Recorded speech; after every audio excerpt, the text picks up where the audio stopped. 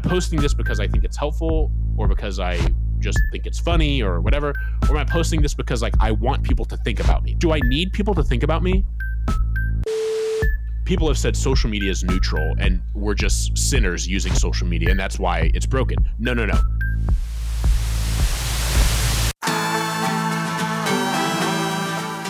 When our post-everything world has turned life upside down, how do you even know which end is up? If you're committed to a community or a cause greater than yourself, you don't have the luxury of checking out or the freedom to burn out. It's not enough to just keep surviving. We need to thrive again.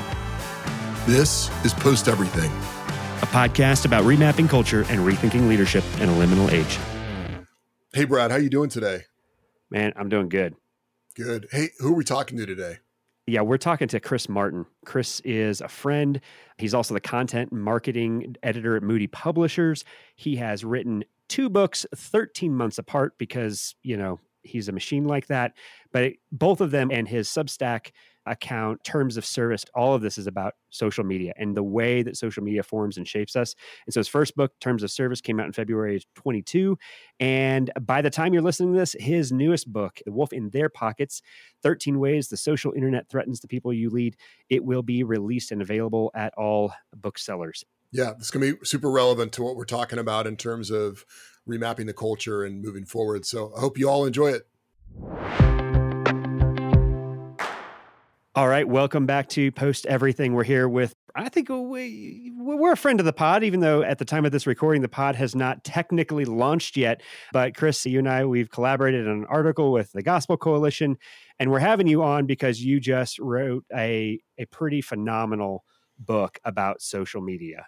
And so John is going to kind of set us up to really dive into that directly. Yeah, so Chris, it's great to have you on. We're excited about your book. Just the title and the cover catches your attention. The book is entitled The Wolf in Their Pockets, 13 Ways the Social Internet Threatens the People You Lead. Now, that sounds kind of dire, but why did you write this? Why is this book needed? Good question. I asked myself this question many times when I was writing this book. Not really. This book was actually super easy to write in a lot of ways. So first, to your thing on the title, thank you. What's funny about that is for both of the books on social media that I've written, the titles, I just like, I don't like having nothing to put in the like book proposal title, and I need to name the file something. So I just came up with goofy titles. Terms of Service was a play on my newsletter, and it's kind of a double entendre, if you will, in terms of what's the terms of our service to social media. Nobody ever reads the Terms of Service. And I was kind of surprised the publisher took that one, but they did. And then with The Wolf in Their Pockets, I had used that kind of metaphor as I wrote the initial proposal and introduction, the first draft of the introduction. And I thought it was a good image. So I just named the file that for when I was proposing the book and was like, here's a title. And I mean, look, I work in publishing. I help title books as part of my job. So I kind of know what can make a good title and what can't. And I knew if this was a proposed title, it's a bit on the cute end as far as what you want in a title. So I was like, I doubt this will stick, but it's not a bad starting point. And they decided to keep it. I was not involved in the titling of my own book other than, hey, do you think this is fine if we keep it? And so I was like, yeah. But I'm glad you like it. I think that image, even though I think I only use it once or twice in the book, it's not like it's used often. I think it communicates exactly the kind of the purpose is like whether you're a parent or a pastor or even a lay church leader, you're trying to shepherd people and you're trying to shepherd sheep and keep them from wolves, but they might be carrying a little wolf around in their pocket at all times. I think as far as that metaphor goes, it's not good to extend metaphors further than they ought to be. I think we would all agree. And that is as about as far as that metaphor goes. But why did I need to write the book? When I wrote Terms of Service, that book was kind of what I call it a mirror book. It was kind of, hey, what's you, the reader? What is your relationship with social media and what should you do about that? What can you do about that? And a lot of people don't like to look at themselves in that kind of situation. They don't like to examine their problems, which is probably why that book hasn't sold super well in part. And in fact, I wrote that book in such a way that it could be helpful to non-Christian audiences, like my Christian worldview as a parent, but I'm not citing scripture right and left and that kind of thing. So I kind of intentionally wrote that book very broadly, and it was loosely practical. It was probably 20 or 30% practical, but it was more like it was a book to help people think differently rather than do something differently, though that was a part of it. This book as I talked to a lot of people in the writing of Terms and shortly after Terms was released just last year, the most common feedback I got was from pastors or church leaders or parents who appreciated the book, but were longing for a more practical resource, like a tool to help them know how to best lead and disciple people in their churches or their kids who they saw being formed by social media. And Terms, like if you tried hard, you could use my last book to do that. But I thought a more direct resource was merited of like, this is a tool, really like Terms of Service is a book about social media. This is a leadership and discipleship book in the context of a culture being defined by social media. So really, this is more of a leadership discipleship book than it is a social media book. So really, like the fact that those two books share a common theme in social media is about the only similarity they have. Like Wolf is just written so much differently. It's written for a very specific audience, the Christian leader, whether that's a vocational pastor or a parent. I think there could be a parenting specific book written in this vein. I'm not a parent of a teenager. I don't feel quite qualified to do that. I mean, I've been leading in student ministry since I was a high schooler, so I do know that world a lot. I'm still leading in our student ministry at church, but I'm not a parent, and that's a very different relationship. And so I think an even further resource on that, and other people have done that, but I think more could be done in that space.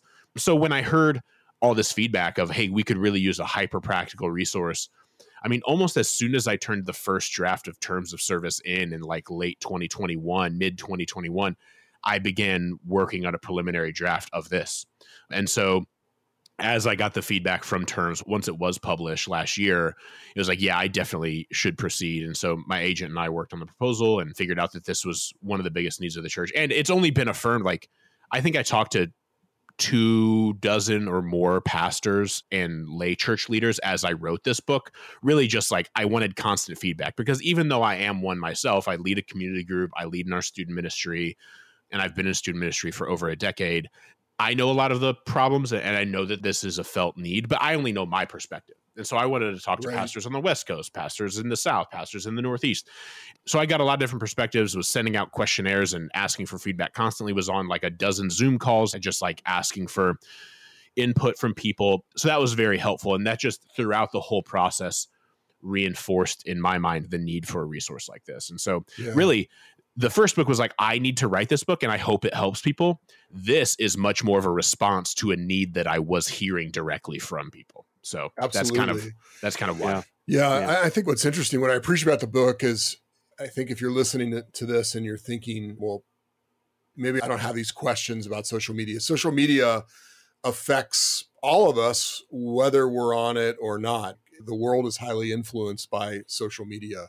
And so even just to think about culture from a standpoint of how people are being affected by, the phone in their pocket, I think is really helpful.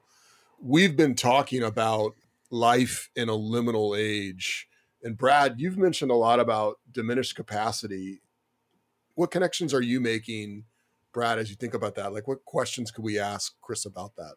Yeah, in this previous episode that John's referring to, we really talked about the experience of living in a liminal age. And in that, the kind of emotional, relational drain that feels like we never get more than like a half a tank anymore. It feels like our decision-making capacity and our agency feels exhausted before we even get through half the day. And then as well as, I mean, as a writer, I'm sure you can relate to this, but it's been a long time, I think, since most people have not had like just a flood of everything coming at them that's been held back because of our busyness. I think I have some theories and some ideas of how social media may be contributing to that diminished capacity. But as the expert, that's more than just our gut and an intuition, right? What are the ways that we can understand, you said earlier, how social media is forming us, maybe even counterforming us from where our efforts and our conscious efforts are directed toward? Yeah, I've said, and I think I say this in the book, and it's kind of the premise of the book, is that social media is the chief discipler of our age. And I'll fight anybody on that. I don't mean to, like, I'm not trying to be belligerent, but like, I strongly believe that. In the same way that I strongly believe the internet is more substantive than the printing press. And I've gotten a lot of disagreement on that over the years. Oh, Chris, no. We need to pause here. Thank you. Thank you so much.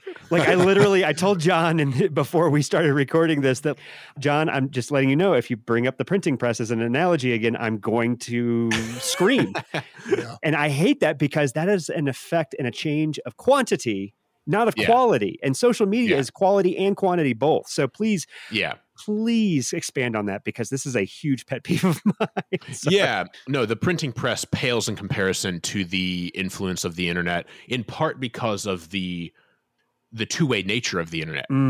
Yeah. The printing press made it available for people to read books and some people to be able to publish books or like be heard who had never been heard before.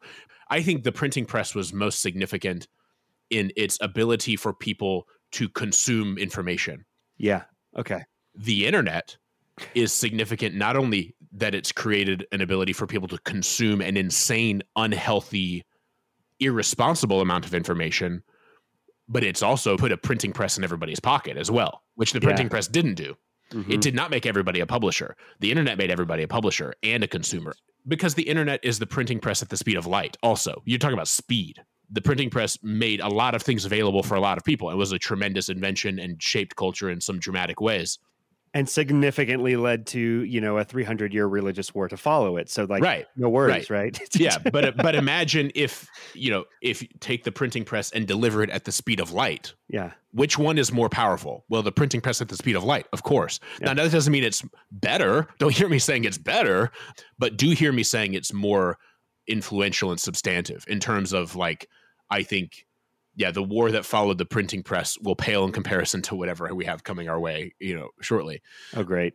Well, so then you have to settle a debate. Yeah. If you're talking about the substantiveness of the internet, the follow-up question is Twitter real life or not?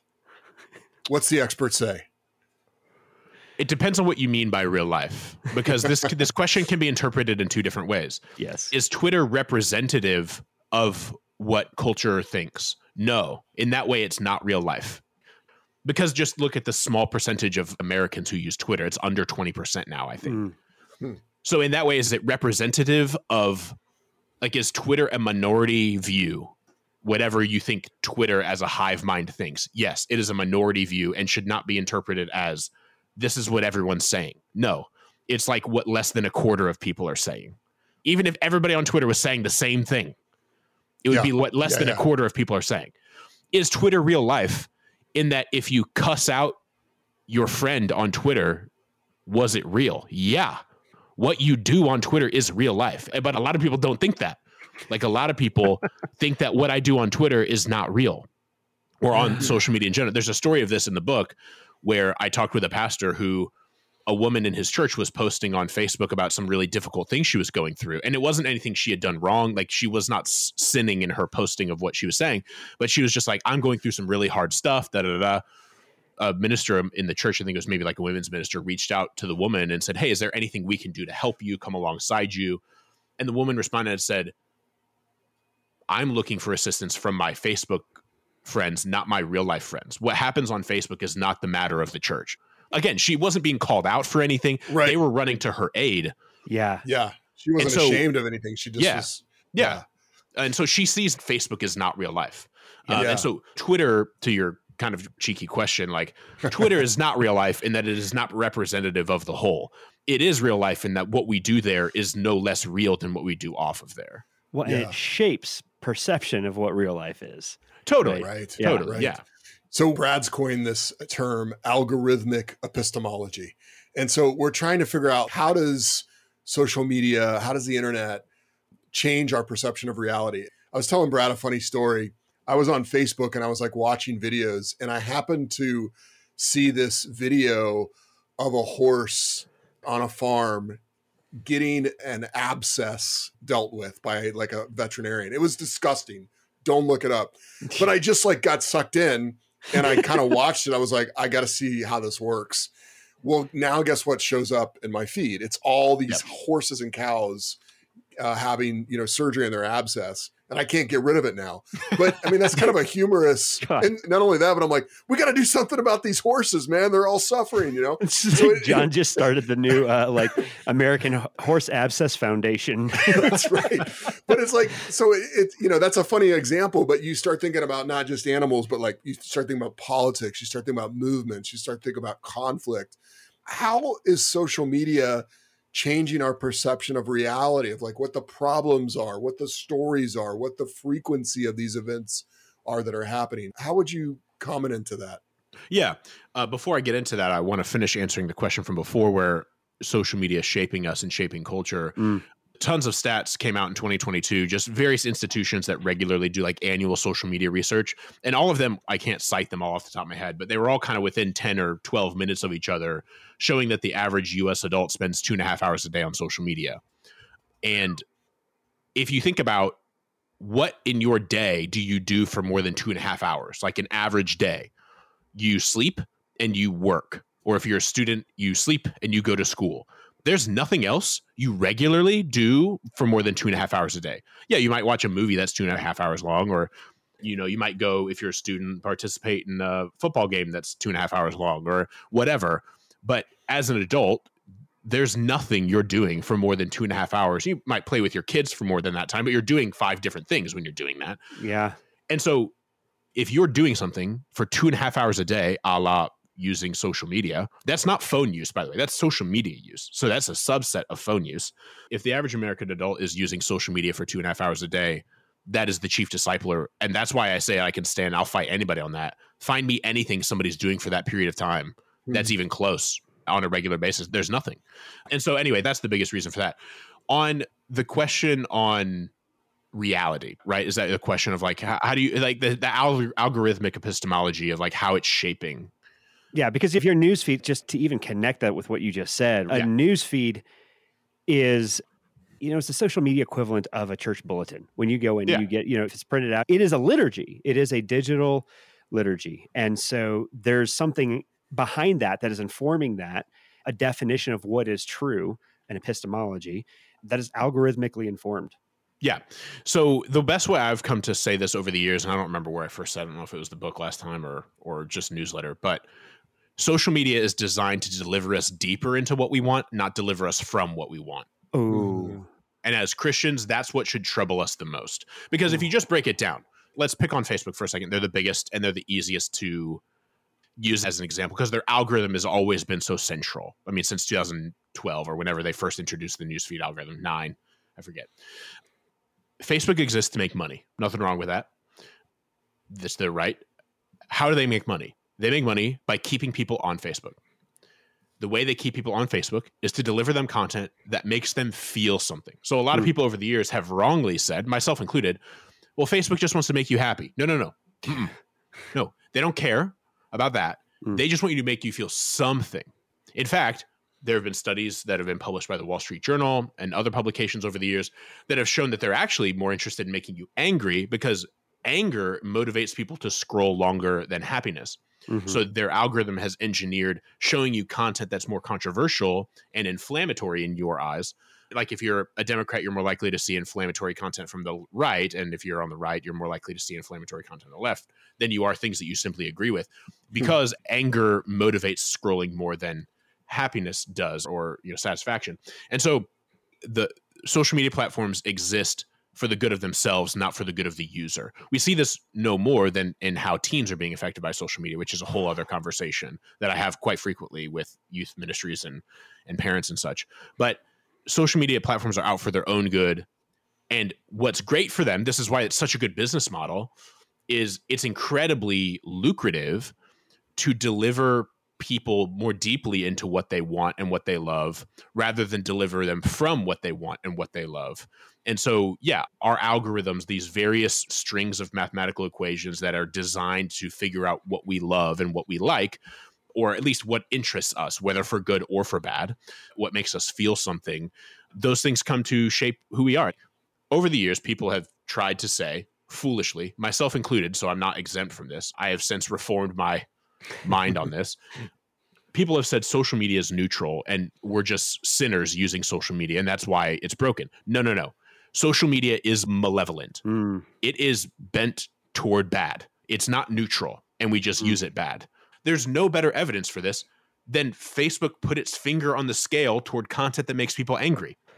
It's not neutral. It is weighted certain ways where frowny faces and angry emojis are worth more than smiley faces are. Like, it just comes down to that. Mm. And these platforms, again, like I said before, if you ask any parent, do you feel like social media platforms are helping you in your fight to help your kids not become addicted to these things? Or do you feel like you're fighting with social media platforms to protect your children? It's a great question. They will tell you that they're fighting with these platforms rather than joining arms with them.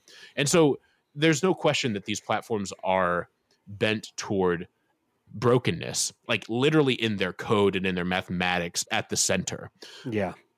For us, the reason I still use social media and don't, that was my next question. the reason is I do think it can be used effectively. I mean, this is just life. You have to be intentional. Nobody stumbles into a right relationship with social media. You have to be careful. You have to work at it. There's a reason I'm not logged into Twitter on my phone, because when I'm logged into Twitter on my phone, I act foolish because I can just post whatever I want at any time. I have intentionally, I write books on social media.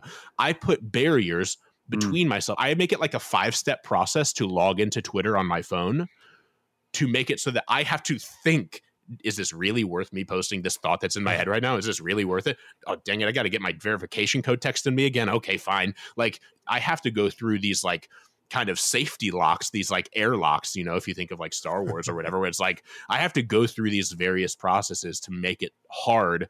So like, those are the kinds of things you have to do. You don't stumble into having a right relationship with social media. You have to try. I think it can be done, which is why I don't say delete your accounts. Like, I think it can be done. I think social media can be used for good, and I try very hard to do that. It can be fun too. There's nothing wrong with it being fun, but you have to try. You can't stumble into it. And I think that's where a lot of us go astray, is we just kind of think, well, I'm a pretty good person, and, you know, I'm not going to use it to do anything super nefarious.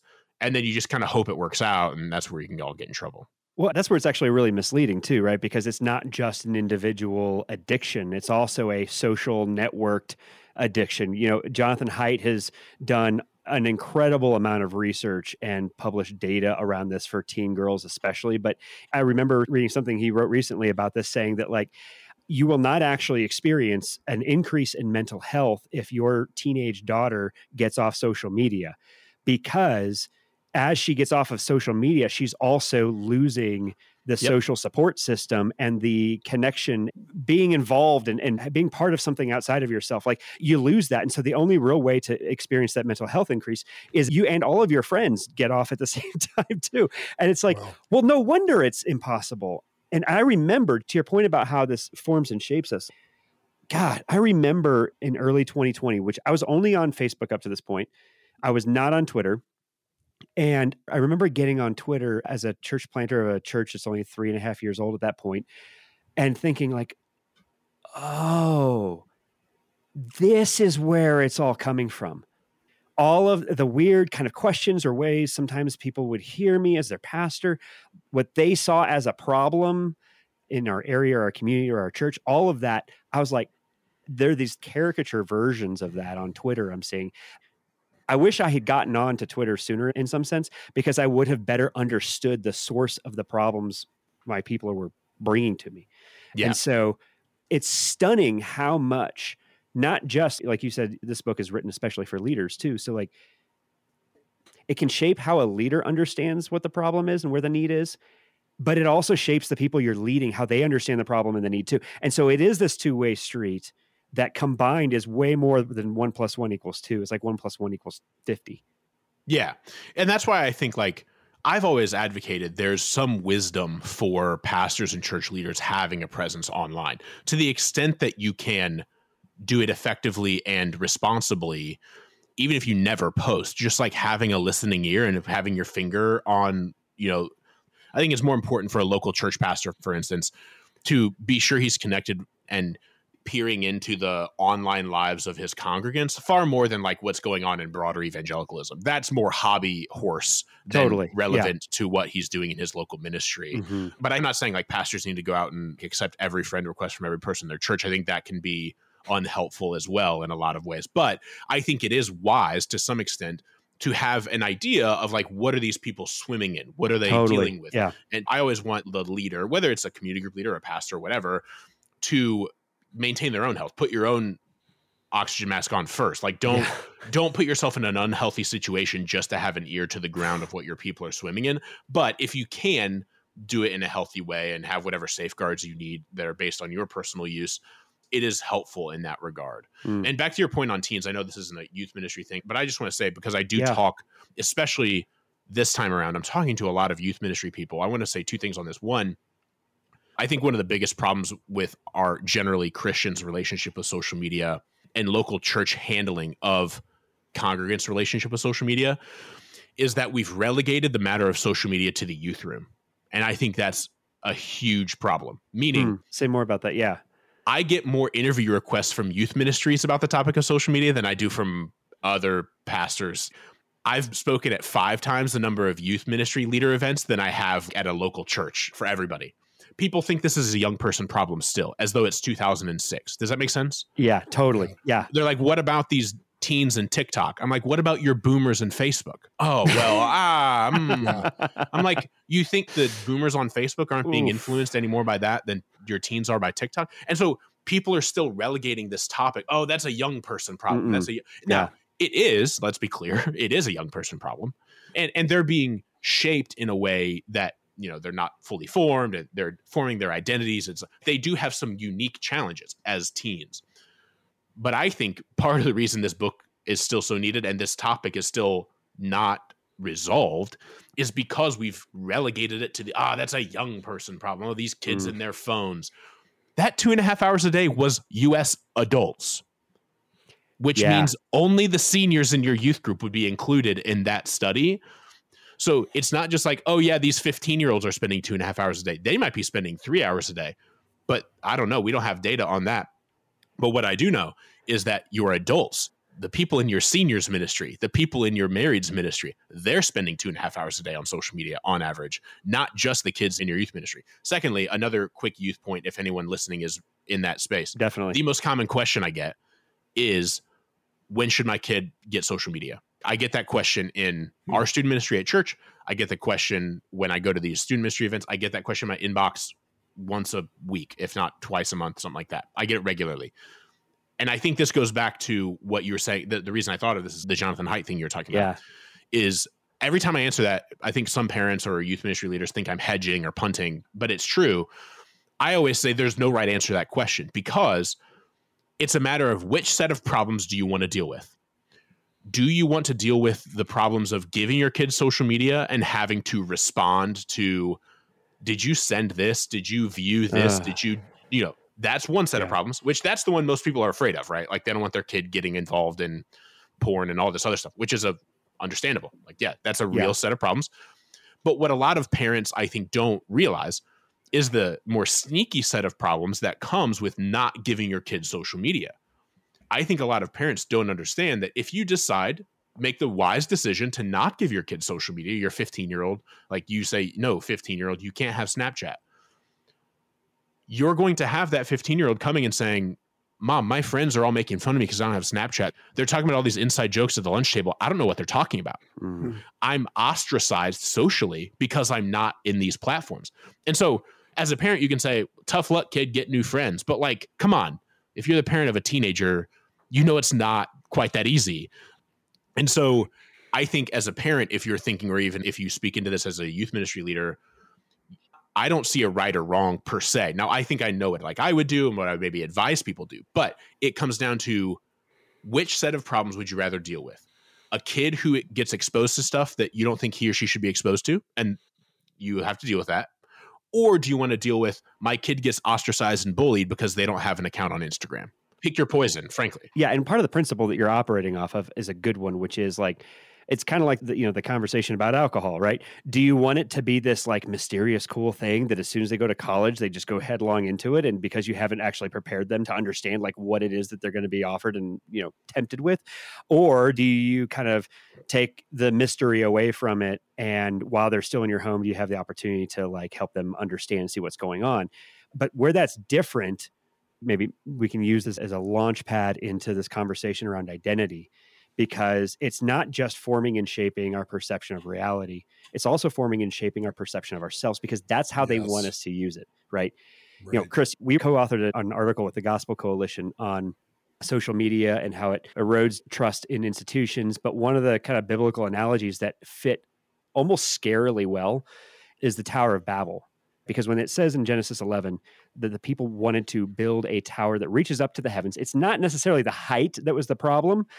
It was actually the motivation, right? So that we can make a great name for ourselves. It is a source of dignity, value, and worth. That's what your name is, right? Your identity, who you are.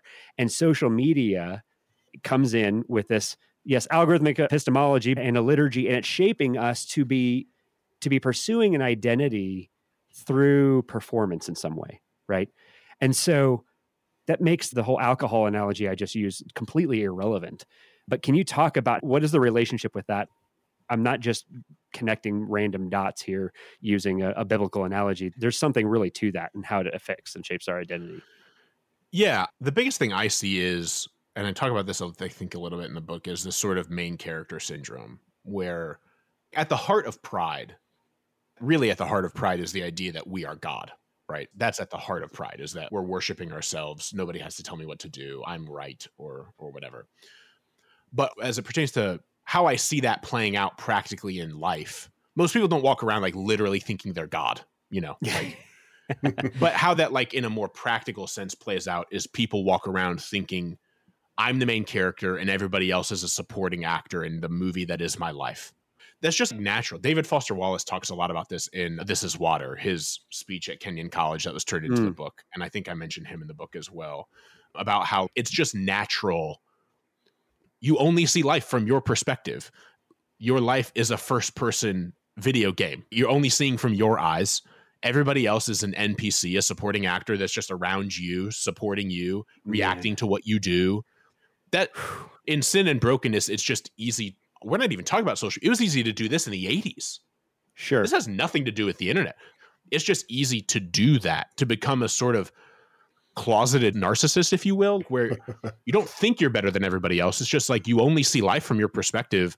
So naturally, it feels like everybody else is just second fiddle to you. You're talking about this reminds me of this quote from Edward Wilson, where he says that the real problem of humanity is the following.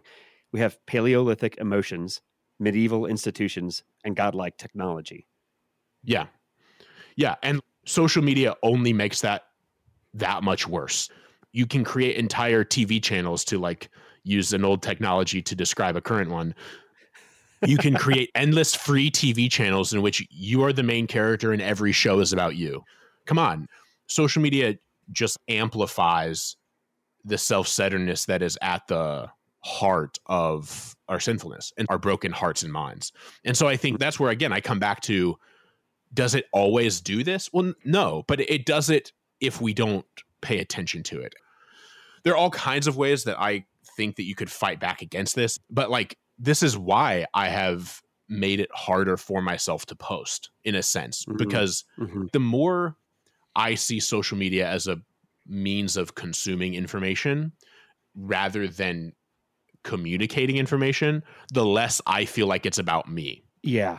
So again, we could talk about 100 ways to try to push back against this idea, but yes, back to your point, social media is designed to help us form our identities in some sense. And I think we should do everything we can to not let it form our identities. Or I think even more suspect is how we use it to force our identities on other people and make ourselves seem like we should be more important in other people's lives, to hoist our characters and our lives into others as though like, you should care about me. You should care about me. I think that's a common kind of saying that we say without saying it, just in creating content. I've really had to reckon with this over the years, not only because I don't want to be a hypocrite, but also just because I see it in myself of like, am I posting this because I think it's helpful, or because I just think it's funny or whatever? Or am I posting this because like I want people to think about me? Do I need people to think about me? Or can I just be content with people not knowing I exist? Am I okay with people not thinking about me? Anyway, I can keep going. No, I love that. I mean, even thinking about like, just to label this not as intention, but incentive. right? Because we're rarely actually aware of incentives. We're always aware of our intentions. And what we're talking about here is incentives. And when you put a like button on something, that alone is creating an incentive structure that kind of forces you to pose in a way that gets that dopamine kick from having somebody like what you say. And to the degree that when you then encounter somebody who is not liking what you say in the moment, in person, in real life, it feels, I mean, nobody is going to be like, yeah, that's what I live for. No, but because we've been conditioned by those incentives, it feels not just difficult or hard. It actually feels personally offensive and morally wrong. Like something is being done to us, like we didn't opt into, but that's actually the norm, or used to be pre-social media. And so like understanding those incentives, I think is just so important. And I mean, like you said, in describing your terms of service in your first book, holding up that mirror is really uncomfortable, but we have to look at that, because what makes that mirror analogy so apt is that it is reflecting our identity back to us. And if that mirror is distorted, we will be distorted in how we perceive ourselves and how we expect other people to react to us accordingly.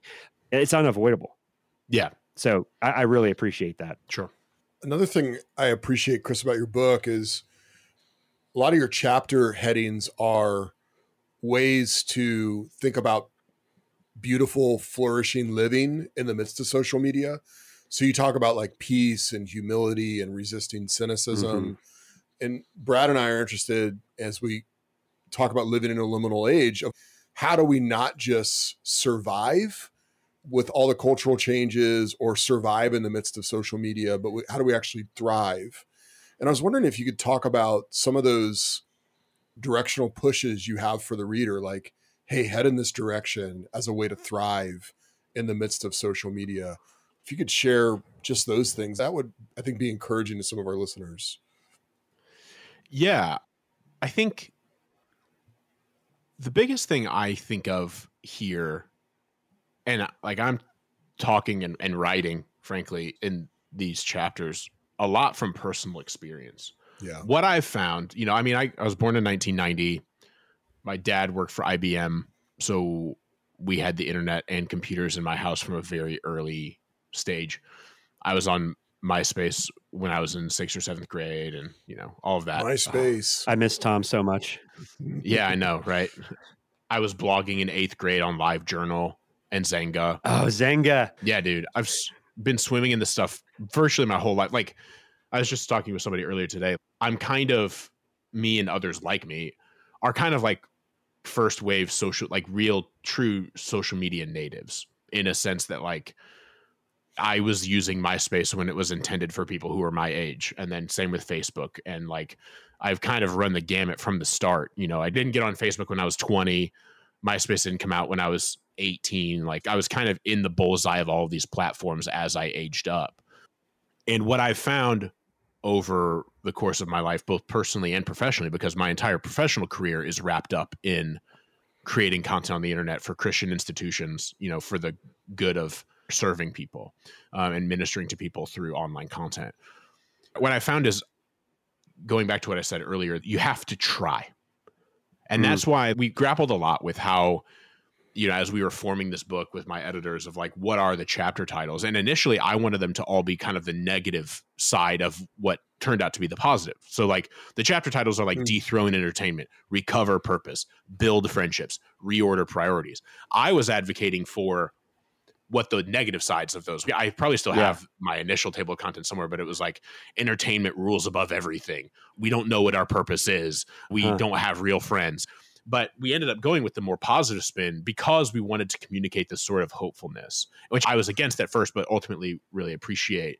And I think, without getting into the particulars of every chapter, what the purpose is in communicating it and thinking about it this way is, it's not going to just happen. You have to try. You need some Holy Spirit involved real effort here. You have to dethrone entertainment. It will not just be dethroned by itself. You have to try. Your purpose isn't just going to fall on your head. You want to have real friends? Put your phone down or deactivate your Twitter and go to a coffee shop. You got to do stuff. you want to figure out like, oh man, I want to be a writer. I want to write a book, or I'd really love to write some fiction. Then like lock yourself out of Twitter, download a writing app, and make yourself do it. Stop targeting us, Chris. Stop. I'm very much in my personality, and this is good and bad. I have vision. I have big picture, but I'm very much a like, just go do the dang thing. I've always had, my wife and I talk about this a lot. Don't let things happen to you. Go do stuff. If you want something to happen, you have to do it. I lead in student ministry, and with my boys that I disciple there, we'll talk about, hey, are you guys reading your Bible? You making time for it? I got wrestling, I got football, like I got my job. I don't really have time. Like, no. You make time for what you want to have time for, period. So make time to do what you want to do. What I'm trying to do throughout these chapters, and especially in how they're communicated, is like, if you want to rest your relationship, or more specifically for this book, you want to lead people to have a better relationship with social media, is it's going to take some actual effort. And you're going to have to change things and work. It's going to take some hard work. And I think we ought to realize that we can't let social media happen to us, because it will. We have to happen to social media. And if we just receive and just consume, we're going to find ourselves sideways real quick. And the purpose of how this is laid out and how the chapters are titled and designed is, here's the situation. Here's what scripture has to say about this situation. And here's what we can practically do. I mean, gosh, in the Build Friendships chapter, I'm literally advocating for a church coffee hour again. Like, a lot of churches don't have coffee hour anymore. My wife grew up in the Greek Orthodox Church, and when we were first starting to date, we would go to some church events at the Greek Orthodox Church that would take place on Sunday morning. And it was my first time being in an environment. Like, I never went to a Catholic church or any place where they're swinging incense. Right. So we go to the Greek Orthodox Church, and they're like, oh, this is coffee hour. I'm like, man, what's this? I grew up in a very typical non-denominational evangelical church where we did not have coffee hour. And I'm like, this is great. It's awesome. It was like in a dank church basement, and it was fantastic. It's like, I think a lot of people think of those times as like cringy 90s, Baptist stuff or whatever. I don't know who it's associated with, but a lot of people think of like old school. I'm like, bring back the church coffee hour, force people into conversation with one another in between the things that they're at church for. I want to advocate for, like, if you want to live a good life, and by that I mean like a life that you enjoy, not just like a moral, upright life. If you want to live a good life in the age of social media, and you find yourself using it like anybody else, not like addicted where you're spending 6 hours a day, but you're using it the average of 2.5 hours a day, you're going to have to try, and you're going to have to do things like I've done, which is like put 6 barriers between me and tweeting something, or putting time limits on your phone, or letting your phone sleep in another room, or you're going to have to take some proactive steps and not just be like, oh yeah, I want to have a better relationship with social media, and then you're scrolling Twitter or TikTok for 2 hours every night, and you just find yourself there, and you're like, oh, I just feel so gross. And it's like, you had the power to not do that. Well, and to tie this into a question I was asking you at the very beginning of like this experience of a liminal age and feeling like we have a diminished capacity, I listed emotional, relational, decision-making, and imagination.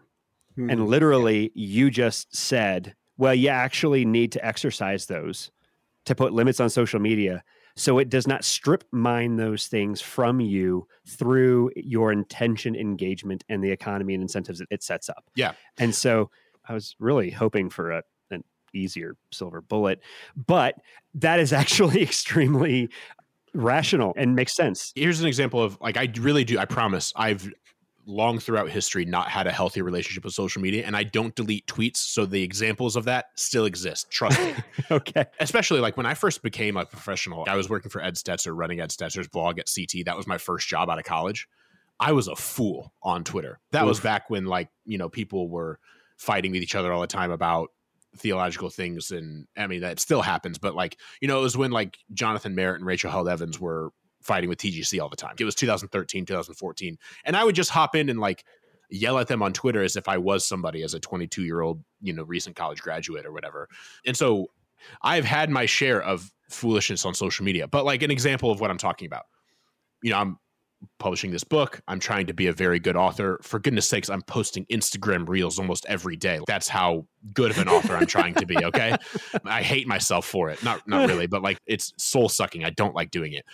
But later this summer or early in the fall, I have every intention of, unless somebody convinces me otherwise, getting out of social media entirely. By that, I mean, I'm not going to like delete all my accounts, but I'm going to make my wife change my passwords, not give them to me. I will be dark for an undefined period of time, maybe starting around like Labor Day is like what I mentally have in my mind. It might be earlier, it might be later, but that's kind of what I have in mind. And I have no idea when I will come back. I think I might even stop writing my weekly newsletter for a while, at least like maybe through the end of the year. And just like, I want to disappear. I talked about how I have sometimes wrestled with like, am I just doing this because I want people to think about me? I want people to forget I exist. You know what I'm saying? Because I want to start writing fiction. I have like 6 ideas and I know I can do it. I know I can write. And I have some ideas I really want to pursue that like would be fun enough for me to write, even if, because you don't get a contract for writing fiction until it's already done, unless you're a seasoned, successful writer. Like if you're like me and you're trying to break in, you have to write a full manuscript before anybody will look at it. Yeah. And so I've got 3 or 4 projects that could be 100,000 words long that I've got to write. And I know that if I had access to Twitter or TikTok, I would never do that. Yeah. It would never happen. So I'm just like, forget it. I want to erase myself functionally, not totally, but functionally, and not engage with any of those things for a period of months, if not longer, so that I can actually do these things I want to do. But the normal person wouldn't do that. They'd just be like, oh, I want to do this thing and not change anything. And so I think that's just an aspirational example for me of if you want to do something like this, like have a creative aspiration or whatever, you just have to like make yourself do it. It's not just going to happen. Yeah. I had one more question I was going to ask you, which was, what advice would you have for leaders? But I think you just answered it in a different way, which is there's a real sense that we've got to lead ourselves first in this. Oh, yeah. And encourage our people. That one of the ways that we are hospitable to our neighbors and welcome people in is to have something worth welcoming them into first. And the importance of that anchor in a liminal age is just, I can't overstate it. Yeah. So, yeah, like you said, I kind of answered it, but like the advice I would give for leaders is you got to get yourself together a little bit here. Like it's going to be really hard for you to lead your community group or your church, or if you're a parent, your kids toward a healthy relationship with social media. If you don't have one, telling your kid put their phone down at the dinner table as you're constantly scrolling at the dinner table is going to be a little hard. So like now gonna need to edit that part out. Yeah, right. I actually say this in the book, and I think this is really important. Don't feel like you have to have a perfect relationship. You don't clean yourself up before you come worship God. In the same way, don't feel like you got to have all your ducks in a row before you can lead your kids or your congregation to have a good relationship. Like just admit where you are weak. Yeah. Say like, I run my mouth on Twitter too much, but I'm trying to get better at it. And I want you all to get better at, whatever. Just be honest with where you're weak and try to be less weak. But don't be trying to like lead your community group to have a better relationship with social media if you're famous for being mean to people in the comment sections of local news Facebook posts or something like that. Okay. So like that's one thing. And I say that throughout is like you check yourself before you try to lead people. Secondly, I think you got to be gracious here. I think it's really important. This is another one of the common things that I talk with people about, and something I get emails about, especially in the last couple of months, is like, I'm an associate pastor and I know my lead pastor isn't doing this well. How do I talk to that person about it? Or I'm a pastor and I can think of a dozen people in my church who could really use some hard leadership here. What do I do? You subtweet them, right? Yeah, right. Yeah. Right. Yeah. You print off all their tweets, call them in for a meeting, hold them up and say, what is this, you jerk? But like, really, people get hyper defensive about this stuff super quickly. And that's part of the evidence of unhealth. But I think if I were a vocational pastor, I could see myself being a little bit like a bull in a china shop here and kind of belligerent. But you got to think, I want to show this person very directly how they're being a jerk on social media and call them out on it. But you got to step back from that desire, and that isn't necessarily wrong, and say, is that the most effective way to approach the situation? How can I most effectively address this person's unhealthy relationship? And really, I think that's most commonly done through gracious, long period conversations about these things, because it's such a deeply rooted idol and like golden calf for folks that if you just go in and swing in your hammer to smash the golden calf, people are going to leave your church before they're going to change, frankly. And you could say, fine, good riddance, but then they're just going to go have that same problem somewhere else. And you just kind of pass that problem on to another pastor, perhaps. So I think trying to lead with kindness is huge. Yeah. Well, I mean, you're at least saying literally whatever you would do on Twitter, do the opposite in person. Yeah. Right. Right. Yeah. Yeah. I mean, because that's how we are being conditioned to expect relationship and define community. It strikes me how much that is both hard, but also a glaringly obvious countercultural opportunity. How much louder does the kindness scream when you refuse to that's a good point. allow the algorithmic liturgy to shape the way that you relate to people?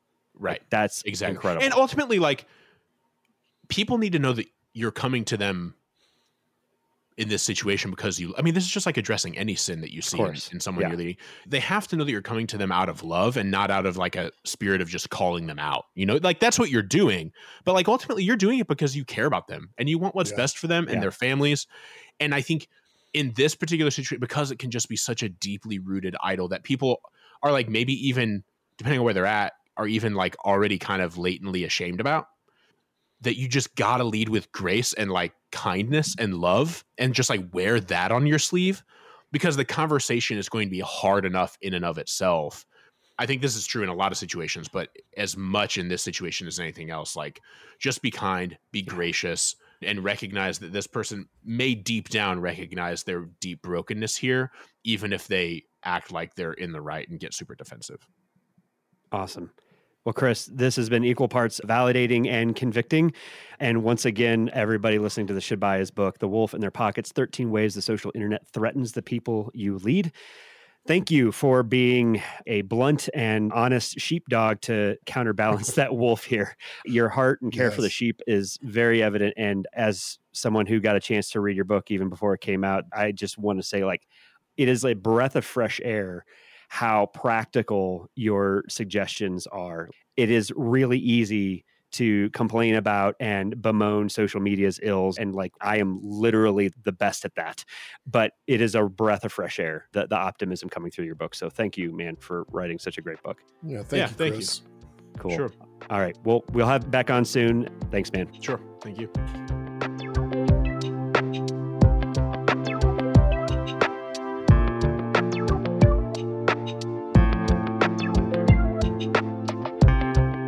So great conversation with Chris, super helpful. I'm glad that we got to hear about his book and just get his take on a lot of things. We want to be asking the question though, so what? What's our takeaway from this? What can we take into this world? And I'm curious, Brad, what was your so what? Yeah, well, my biggest so what is wishing we had had this conversation before a certain sermon I preached in James recently, because when he was talking about how, social media strip mines our desires and points us to things that deepen our desires and our passions, instead of giving us a survey or a broad diversity or selection of different things. It's not going to stretch us. It's going to deepen us in whatever trajectory or direction we're going. And man, as soon as he said that, I had flash in my brain, James chapter 4, verses 1-3, where James is saying, what causes quarrels and what causes fights among you? Is it not this, that your passions are at war within you? You desire and do not have, so you murder. You covet and cannot obtain, so you fight and quarrel. You do not have because you do not ask. You ask and do not receive because you ask wrongly to spend it on your passions. I mean, social media is this undiscipling machine. It is actually accentuating the very problem James is talking about by drawing out your desires and then reshaping and reforming your sense of self around them. You no longer just have desires, you are your desires. And when that happens, what that does is it transforms and deforms our hearts. Anytime we consider, either from our own volition, like that happens anymore, or somebody is asking us to constrain our desires or have them go unmet, it's no longer a threat to our desires. It's a threat to our identity, to our dignity, value, and worth. Yeah.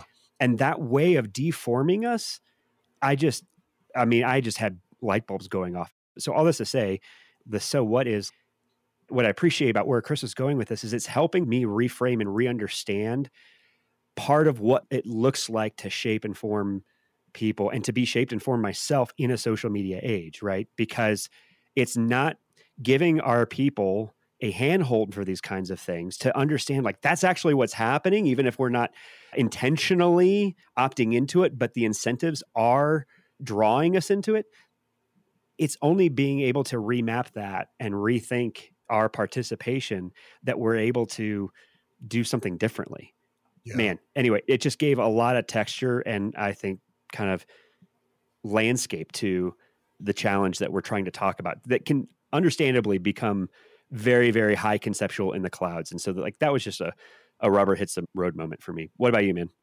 Yeah. Well, so as I'm hearing you talk, I'm thinking like you're talking a little bit about the heart. And I think my takeaway is equally about the head.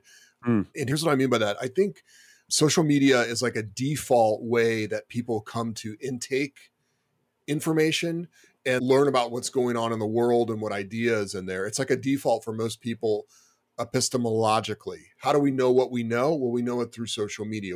We click on articles that we see in social media and we see hot takes on things and we hear speakers that are talking about things that we like to talk about and memes that are shared. So it's our default way for knowing the world. And so we look at social media and we go, what's going on in the world? Well, social media tells me what's going on in the world. But not only that, sometimes the things that are going on in the world are good and sometimes they're bad, but there's also a way that we decide through social media, what's the weight of this thing that's going on in the world? In other words, how pervasive is it? If it's something that's bad, we sort of make a judgment call based on how pervasive it is, or if it's good, how pervasive it is, based on how many times it's shared or how many times it pops up. And then we make a decision, well, what's my responsibility to participate in what's going on in the world? So, I mean, I made this joke about, the cow situation and the abscesses and like, all of a sudden, from my feed, you would think that this is a huge problem that we need to do something about. And like, I've got to start an organization to help all these cows. Now, I mean, that's funny, but think about that when we start to talk about issues of politics, even issues of justice and issues of brokenness in the world. I'm asking the question, how do I know what's real from what social media tells me? How do I really know that that's going on in the world, number one? And then how do I know the pervasiveness? I don't think social media is a good litmus test to answer those questions. I think we need other handholds for what reality actually is. I'm not sure what those things are. This just brings up more questions for me, but it makes me kind of thankful. It makes me thankful for Jesus. And here's why. Jesus says, I am the way, the truth, and the life. And there is a sense that social media is so ambiguous, but Jesus is not. Though we don't see him, we know he's real. We know he exists. We know he loves us.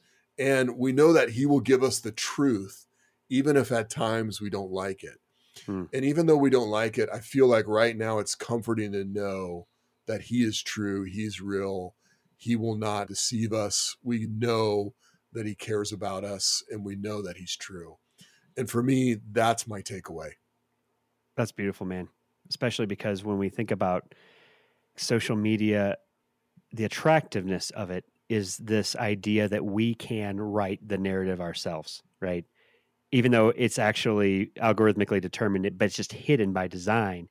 And that hiddenness is very different from the gospel narrative that Jesus invites us into. What is the narrative we're going to participate in?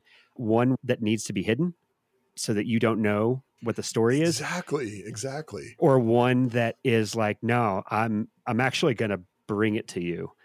And there is nothing hidden here. Man, one of those is trustworthy. Yes. Amen. Well, thanks for your reflections, Brad. Will I see you on Twitter later? Probably. All right, man. Great time talking. Yeah. See you, man.